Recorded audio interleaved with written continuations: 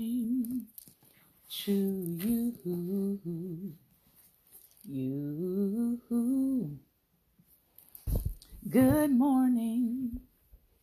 Good morning. Won't you share with a friend or two? Good morning. Good morning to you. Good morning. Good morning. Good morning to you. And many more.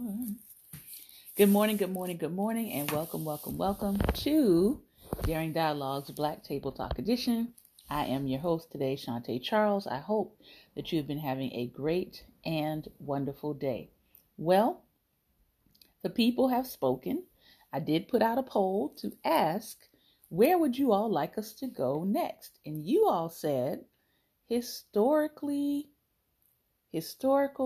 Black readings and works. So that's where we are today. And we'll probably be here for the month of November and the month of December. So in order to kind of, give us a wider range of historical figures and their writings that are out here, I chose to pick this up. This is something I think every Black household probably needs a copy of. Now, I don't know if they have it in a larger size, but this is Black Voices. So Signet Classics has picked this up, and it is an anthology of African American literature. Now, I did get this recommendation from a gentleman on TikTok. I cannot remember his page right now, but I'll come back in and I'll probably link him in the comment section. But this right here is fantastic. It's got some of everybody in it. And as I was going through, I said, oh, this has an excerpt of the autobiography of Malcolm X. Now, a lot of people have probably seen the film based on the autobiography, but I said, man, what better time than to introduce some people to the autobiography of Malcolm X. So we're going to read that. We're going to start reading it today. But before we start reading that today, I am going to be dropping some words, some humorous things from this book here. This is a new release. Just came out this year. It is called Historically Black Phrases, from I Ain't One of Your Little Friends to Who All Gonna Be There. And I'm telling you, I am enjoying reading this book and chuckling to myself for all of the Black euphemisms that are in here that are just common to us. And I actually saw somebody use one the other day in my comment sections, and they were responding to a white person in my comment section, and the white person had no idea what they were saying or what they meant. So I had to go in my comment section and translate. So, So if you are a white person who is watching my broadcast, go pick this up, please, so you can understand a little bit more about our phraseology, because sometimes we're talking to each other and you guys don't get it. Or we're using a phrase that you have no clue what it means. And so her phrase that she used was, it would be too much like right. And I think it's under the post where it's a reel on the original creator of the Jack Daniels whiskey recipe. And the person in the comments was like, oh, that family needs reparations. And another person chimed in and said, yeah, that would be too much like right. And then they put all these question marks because they didn't understand the phrase. So I had to translate. But anyway, that phrase is in this book. So I am actually in section 2. And I'm going to read you a couple of the phrases before we get into Malcolm X autobiography, chapter 1. This is chapter 2, and it is cautions and warnings. This is how we speak, and there's so much. There's There's still a lot that is not in this book.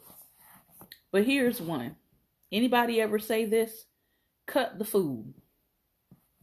It can be used a variety of ways too. It is phonetic with an optional emphasis on food. Translation. Translation, to misbehave or act out. Usage, when someone has really shown out, usually in a disruptive manner, can also describe entertaining actions such as performances, also known as cutting up. Example, Cassius and Clay got in a fight during breakfast in the cafeteria. When the principal broke them up, she said, "So y'all woke up and decided to cut the food this morning?" Cut the food. That's what it means. All right, here's another one. Now, I have not heard this one, but apparently it's said, okay? Don't let the smooth taste fool you. Anybody ever heard that before? Don't let the smooth taste fool you. I got a thumbs up. Okay. Pronunciation, don't let the smooth taste fool you. Translation, I may be smiling and friendly on the surface, but you can still catch these hands. Usage, akin to the more common, don't mistake my kindness for weakness. Now, I say that one quite a bit. This directive is often said by someone who seems relatively calm, but has been suppressing their real feelings or is otherwise running out of patience. See, I say stuff like, you're skating on thin ice. Anybody ever say that? You skating on thin ice? I say that. I say, don't mistake my kindness for weakness. Yeah. If accompanied by an alcoholic beverage in hand, this warning may actually be a threat. So tiptoe and cool it. Example. After being reprimanded by her neighbor for just a little too long, Keisha took a sip of her wine, long blinked, and said in a calm voice, "Karen, don't let the smooth taste fool you. If you come over to my door again to complain about this parking situation, we gonna have a problem." She closed the door in Karen's face and went on about her business. Now, the other one I've heard is still waters run deep. In other words, just because a person is quiet doesn't mean that you won't catch those hands. All right, here's another one. And those of you who are coming in, I'm reading right now from Historically Black Phrases, from I Ain't One of Your Little Friends to Who All Gonna Be There. I think this is a perfect gift, especially for your friends that like to cut up. This is a perfect gift. And they like to read. Great coffee table book, great conversation book. All right, here's another one. Who do you think you're talking to? Yeah, I say that. Yep. Who you think you're talking to? Translation. You must not be speaking to me because this language and behavior are fully inappropriate and you are moments away from getting handled. Yep. Usage. Often, but not always, the speaker is a person with authority, granted either by a reputable authorizer or by themselves, who feels as if they are being disrespected by the language and or tone of the spoken to. Almost always rhetorical. It don't need no response. It is a statement disguised as a question, i.e., I know you're not talking to me. It should be heard as, you shouldn't be talking to me like that. You know, I say this quite a bit to myself sometimes when I get in my comment section and I see people being disrespectful.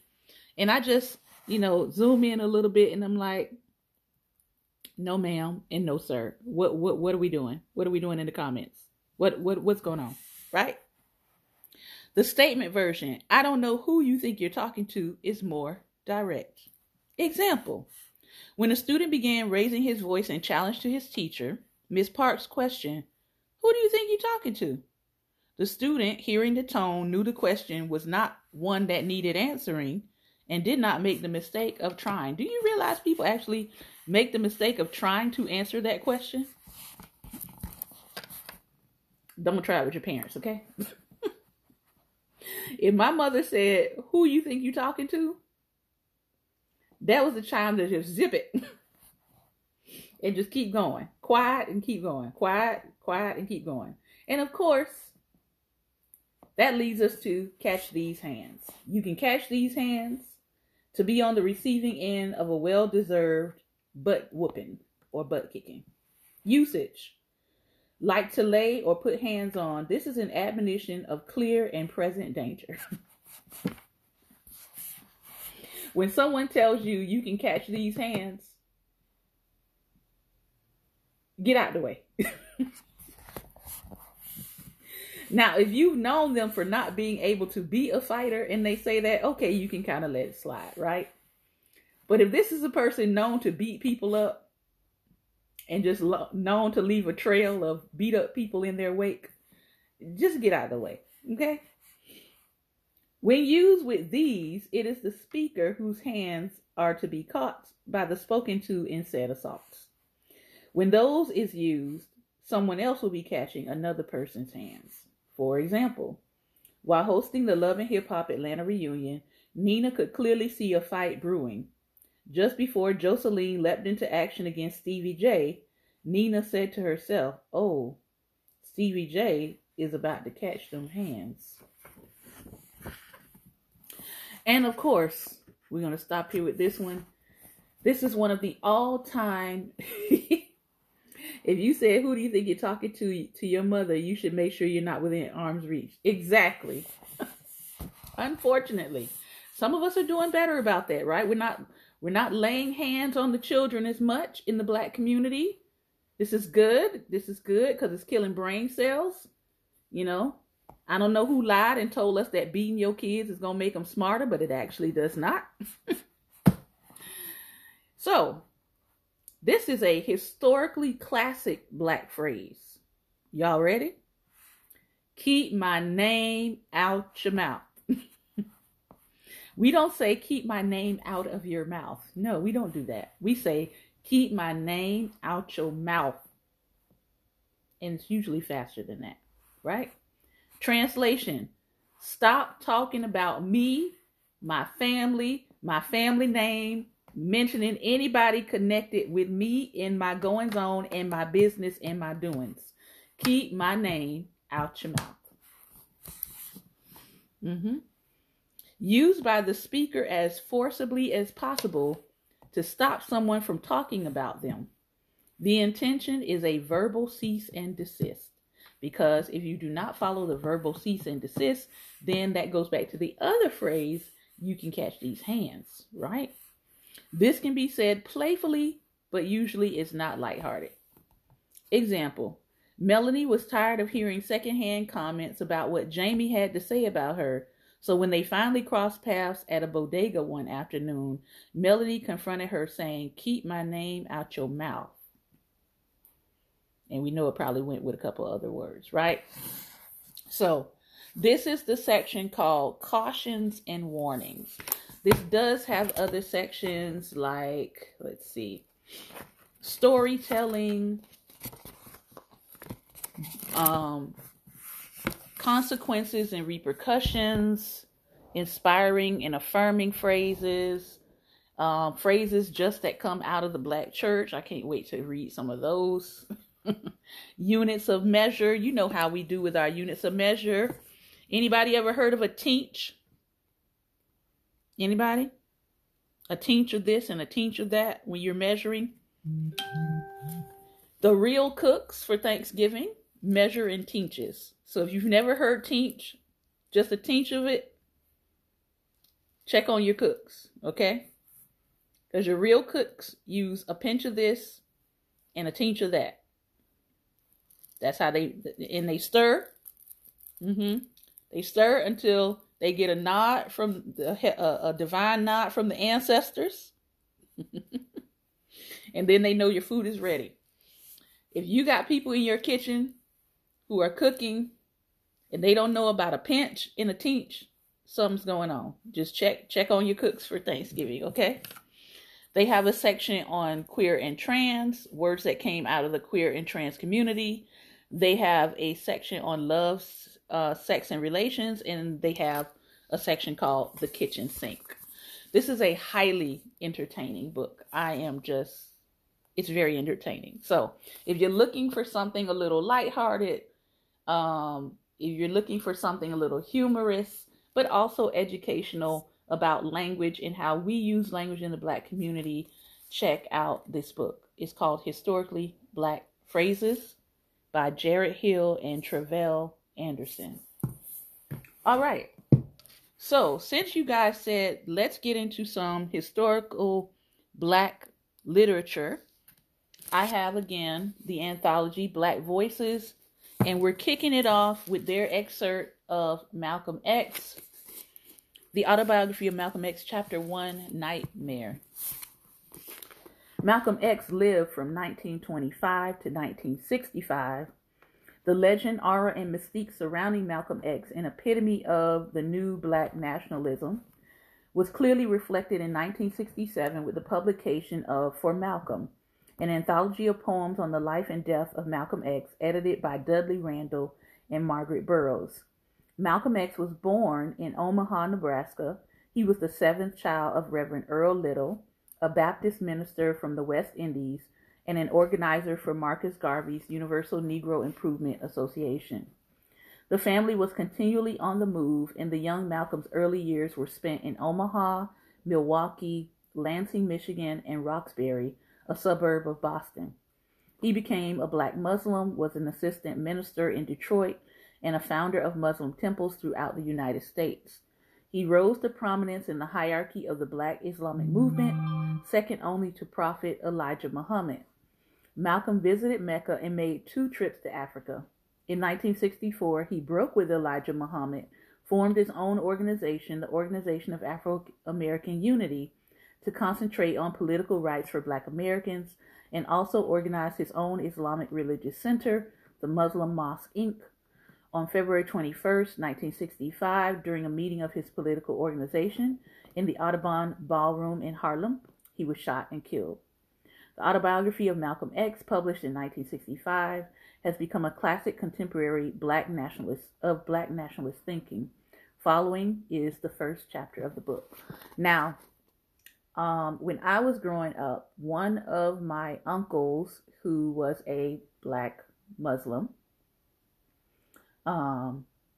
he would often tell me about this particular time with Malcolm's assassination. And he was telling me stuff that is just now coming out with some of the reports that I never forgot. Like, one of the things he talked to me about, and I was like, had to be maybe 9 or 10 years old. But he would talk to me about the fact that on the day that he was assassinated, that all of the people that were supposed to be in place, like the police and all of that, he was saying that there were no police nearby when he was assassinated. Like, everybody kind of had vacated within like a mile radius. And so I never really kind of like thought about all of that stuff until recently, when all of these reports and things were coming out and people were giving confessions on their deathbed about what happened and what went down. So that always stayed in the back of my mind, that some shady stuff went down when it came to his assassination. Chapter 1, Nightmare. When my mother was pregnant with me, Malcolm says, she told me later, a party of hooded Ku Klux Klan riders galloped up to our home in Omaha, Nebraska one night. Surrounding the house, brandishing their shotguns and rifles, they shouted for my father to come out. My mother went to the front door and opened it. Standing where they could see her pregnant condition, she told them that she was alone with her 3 small children, and that my father was away preaching in Milwaukee. The Klansmen shouted threats and warnings at her that we had better get out of town, because the good Christian white people were not going to stand for my father spreading trouble among the good Negroes of Omaha with the Back to Africa preachings of Marcus Garvey. My father, the Reverend Earl Little, was a Baptist minister, a dedicated organizer for Marcus Aurelius Garvey's UNIA. With the help of such disciples as my father, Garvey, from his headquarters in New York City's Harlem, was raising the banner of Black race purity and exhorting the Negro masses to return to their ancestral African homeland, a cause which had made Garvey the most controversial black man on earth. Still shouting threats, the Klansmen finally spurred their horses and galloped around the house, shattering every window pane with their gun butts. Then they rode off into the night, their torches flaring as suddenly as they had come. Now, this is a story that is important to me because the same thing happened to my family, except my great-grandfather came to the door. And he came to the door. This is on our property in North Carolina, 40 acres of land. They were doing this all the time. They were riding up to people's house, trying to scare them, trying to terrorize them, trying to get them to leave town so that they could steal their property. They could just take over their land. This was happening all across the South. Now, my great-grandfather, when this happened, he came to the door with a shotgun. And he would go down toward the end of his property, closer to, the street. And he would stand there with his shotgun pointed at them as they rode by. And he gave my great aunts, including my grandmother, instructions that, hey, if they come by and they harm me and I go down, he trained all of his children to shoot, 12 children. He said, when I go down, I need the next one of y'all to come out with your gun and start shooting. When you go down, I need the next person to come out and start shooting. And they were trained that this is what they did. This is what they were supposed to do. The next person comes out of the house with a gun and starts shooting until everybody was down. But you weren't just going to take everybody out at one time. He had a plan. And I would like to say thanks to my great-grandfather, because to this day, we still have our land, we still have our property. But this was something that was done very frequently. They would go into people's communities and terrorize them and try to take their land. Yeah. So let's see what happens in this case. My father was enraged when he returned. He decided to wait until I was born, which would be soon, and then the family would move. I'm not sure why he made this decision, for he was not a frightened Negro, as most then were, and many still are today. My father was a big, 6'4", very black man. He had only one eye. How he had lost the other one, I have never known. He was from Reynolds, Georgia, where he had left school after the 3rd or maybe 4th grade. He believed, as did Marcus Garvey, that freedom, independence, and self-respect could never be achieved by the Negro in America, and that therefore the Negro should leave America to the white man and return to his African land of origin. Among the reasons my father had decided to risk and dedicate his life to help disseminate this philosophy among his people was that he had seen 4 of his 6 brothers die by violence, 3 of them killed by white men, including one by lynching.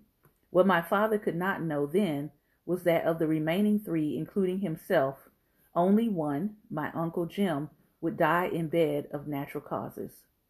Northern white police were later to shoot my Uncle Oscar, and my father was finally himself to die by the white man's hands. It has always been my belief that I too will die by violence. I've done all that I can to be prepared. One afternoon in 1931, when Wilfred, Hilda, Filbert, and I came home, my mother and father were having one of their arguments. There had lately been a lot of tension around the house because of Black Legion threats. Anyway, my father had taken one of the rabbits which we were raising and ordered my mother to cook it. We raised rabbits but sold them to whites. My father had taken a rabbit from the rabbit pen. He had pulled off the rabbit's head. Content warning. Animal stuff. Sorry.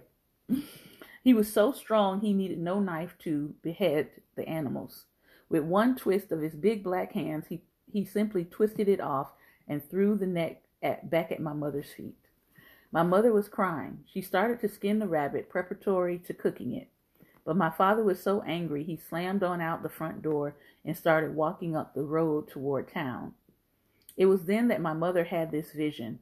She had always been a strange woman in this sense and had always had a strong intuition of things about to happen. And most of her children are the same way, I think. When something is about to happen, I can feel something, sense something. I never have known something to happen that has caught me completely off guard, except once. And that was when years later I discovered facts I couldn't believe about a man who, up until that discovery, I would gladly have given my life for. My father was well up the road when my mother ran screaming out onto the porch. "Early, Early!" She screamed his name. She clutched up her apron in one hand and ran down across the yard and into the road. My father turned around. He saw her. For some reason, considering how angry he had been when he left, he waved at her, but he kept on going.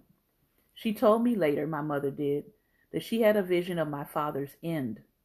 All the rest of the afternoon, she was not herself, crying and nervous and upset. She finished cooking the rabbit and put the whole thing in the warmer back of the black stove. When my father was not back home by our bedtime, my mother hugged and clutched us, and we felt strange, not knowing what to do, because she had never acted like that. I remember waking up to the sound of my mother screaming again. When I scrambled out, I saw the police in the living room. They were trying to calm her down. She had snatched on her clothes to go with them, and all of us children who were staring knew without anyone having to say it that something terrible had happened to our father. My mother was taken by the police to the hospital into a room where a sheet was over my father in a bed. And she wouldn't look. She was afraid to look. Probably it was wise that she didn't. My father's skull on one side was crushed in, I was told later. Negroes in Lansing have always whispered that he was attacked and then laid across some tracks for a streetcar to run over him. His body was cut almost in half. He lived 2.5 hours in that condition. Negroes then were stronger than they are now, especially Georgia Negroes. Negroes born in Georgia had to be strong simply to survive. It was morning when we children at home got the word that he was dead. I was 6. I can remember a vague commotion, the house filled up with people crying, saying bitterly that the white-black legion had finally gotten him. My mother was hysterical. In the bedroom, women were holding smelling salts under her nose. She was still hysterical at the funeral. I don't have a very clear memory of the funeral either. Oddly, the main thing I remember is that it wasn't in a church, and that surprised me, since my father was a preacher, and I had been where he preached people's funerals in churches. But his was in a funeral home. And I remember that during the service, a big black fly came down and landed on my father's face, and Wilford sprang up from his chair, and he shooed the fly away, and he came groping back to his chair. There were folding chairs for us to sit on, and the tears were streaming down his face. When we went by the casket, I remember that I thought it looked as if my father's strong black face had been dusted with flour, and I wished they hadn't put on such a lot of it. Back in the big 4-room house, there were many visitors for another week or so.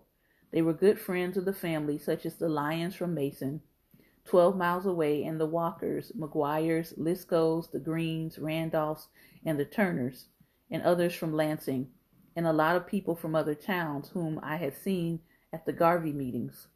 We children adjusted more easily than our mother did.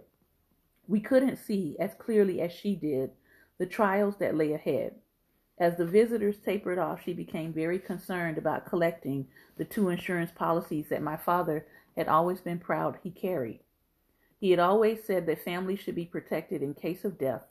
One policy apparently paid off without any problem, the smaller one.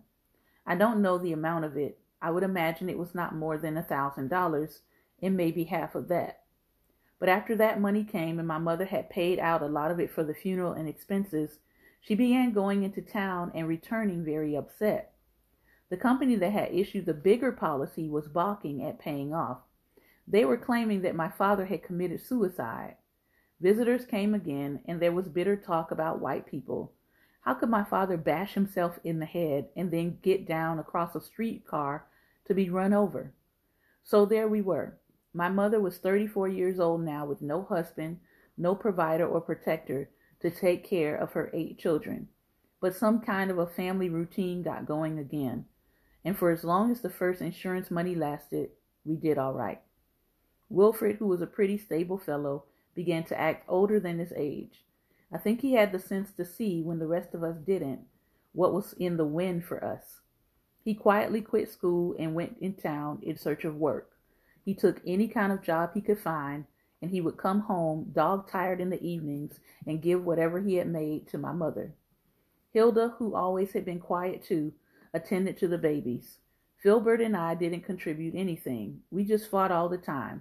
Each other at home, and then at school, we would team up and fight the white kids. Sometimes the fights would be racial in nature, but they might be about anything.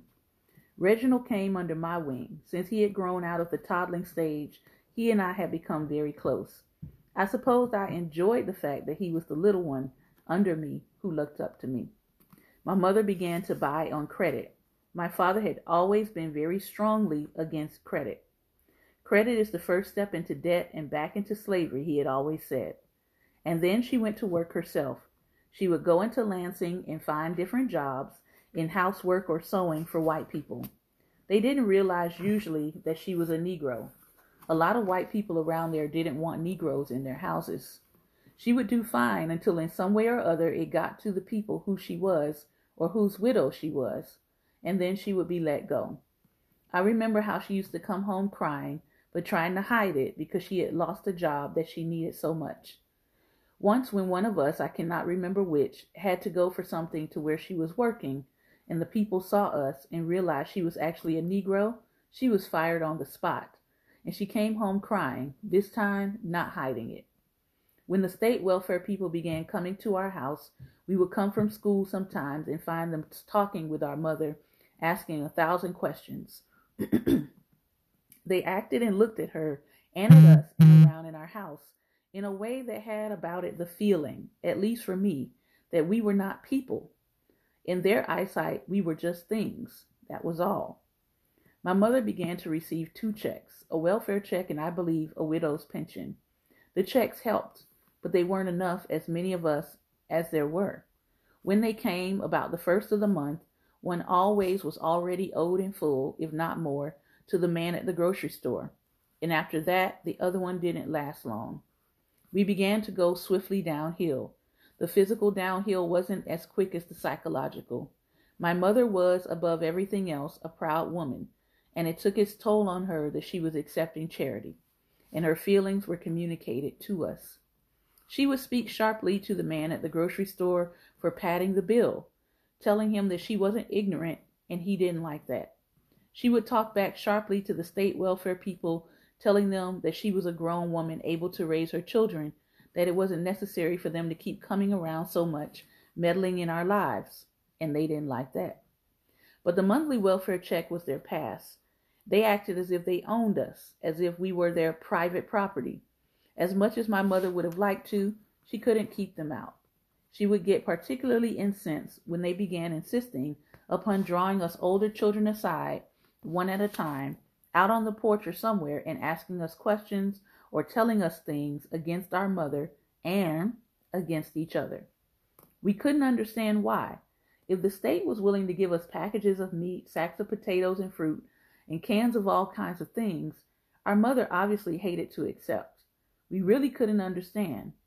What I later understood was that my mother was making a desperate effort to preserve her pride and ours. Pride was just about all we had to preserve, for by 1934, we really began to suffer. This was about the worst depression year, and no one we knew had enough to eat or live on. Some old family friends visited us now and then. At first, they brought food.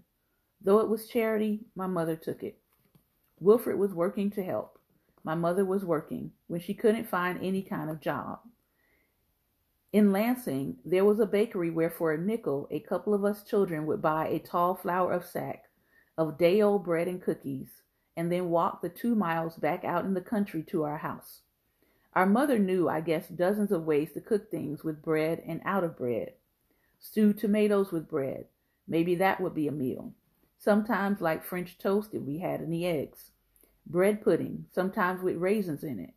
If we got hold of some hamburger, it came to the table more bread than meat. The cookies that were always in the sack with the bread, we just gobbled them down straight. But there were times when there wasn't even a nickel, and we would be so hungry we were dizzy. My mother would boil a big pot of dandelion greens, and we would eat that. I remember that some small-minded neighbor put it out, and children would tease us that we ate fried grass. Sometimes, if we were lucky, we would have oatmeal or cornmeal mush 3 times a day, or mush in the morning and cornbread at night. Filbert and I were growing up enough to quit fighting, long enough to take the .22 caliber rifle that had been our father's and shoot rabbits that some white neighbors up or down the road would buy. I know now that they just did it to help us, because they, like everyone, shot their own rabbits. Sometimes I remember Filbert and I would take little Reginald along with us. He wasn't very strong, but he was always so proud to be along. We would trap muskrats out in the little creek in back of our house, and we would lie quiet until unsuspecting bullfrogs appeared, and we could spear them, cut off their legs, and sell them for a nickel a pair to people who lived up and down the road. The whites seemed less restricted in their dietary tastes. Then, about late 1934, I would guess, something began to happen. Some kind of psychological deterioration hit our family circle and began to eat away at our pride. Perhaps it was the constant tangible evidence that we were destitute. We had known other families who had gone on relief. We had known, without anyone in our home ever expressing it, that we had felt prouder not to be at the depot where the free food was passed out. And now we were among them. At school, the on relief finger suddenly was pointed at us too, and sometimes it was said aloud. It seemed that everything to eat in our house was stamped not to be sold. All welfare food bore this stamp to keep the recipients from selling it. It's a wonder we didn't come to think of not to be sold as a brand name. Sometimes, instead of going home from school, I walked the 2 miles up the road into Lansing. I began drifting from store to store, hanging around outside where things like apples were displayed in boxes and barrels and baskets, and I would watch my chance and steal me a treat. You know what was a treat to me? Anything. Or I began to drop in about dinner time at the home of some family that we knew. I knew that they knew exactly why I was there, but they never embarrassed me by letting on. They would invite me to stay for supper, and I would stuff myself. I am going to stop there, and we will pick up on next Tuesday with the rest of this chapter. Whew. What becomes of people who live in abject poverty through no fault of their own because their family has been destroyed? Something to think about. We have got a good 10 to 15 minutes. So if you want to join me in conversation and talk about anything that we've shared from either Malcolm X's autobiography or the historically black phrases, you can click on the 2 persons down at the bottom, and I will bring you on to share. If you are listening to our podcast version of this message today for Daring Dialogues, I want to thank you for your time and attention. Thank you for your shares. Thank you for your follows. Thank you for supporting our podcast version. This has been another episode of Daring Dialogues, and I have been your host, Shante Charles. Be well, and most importantly, be light.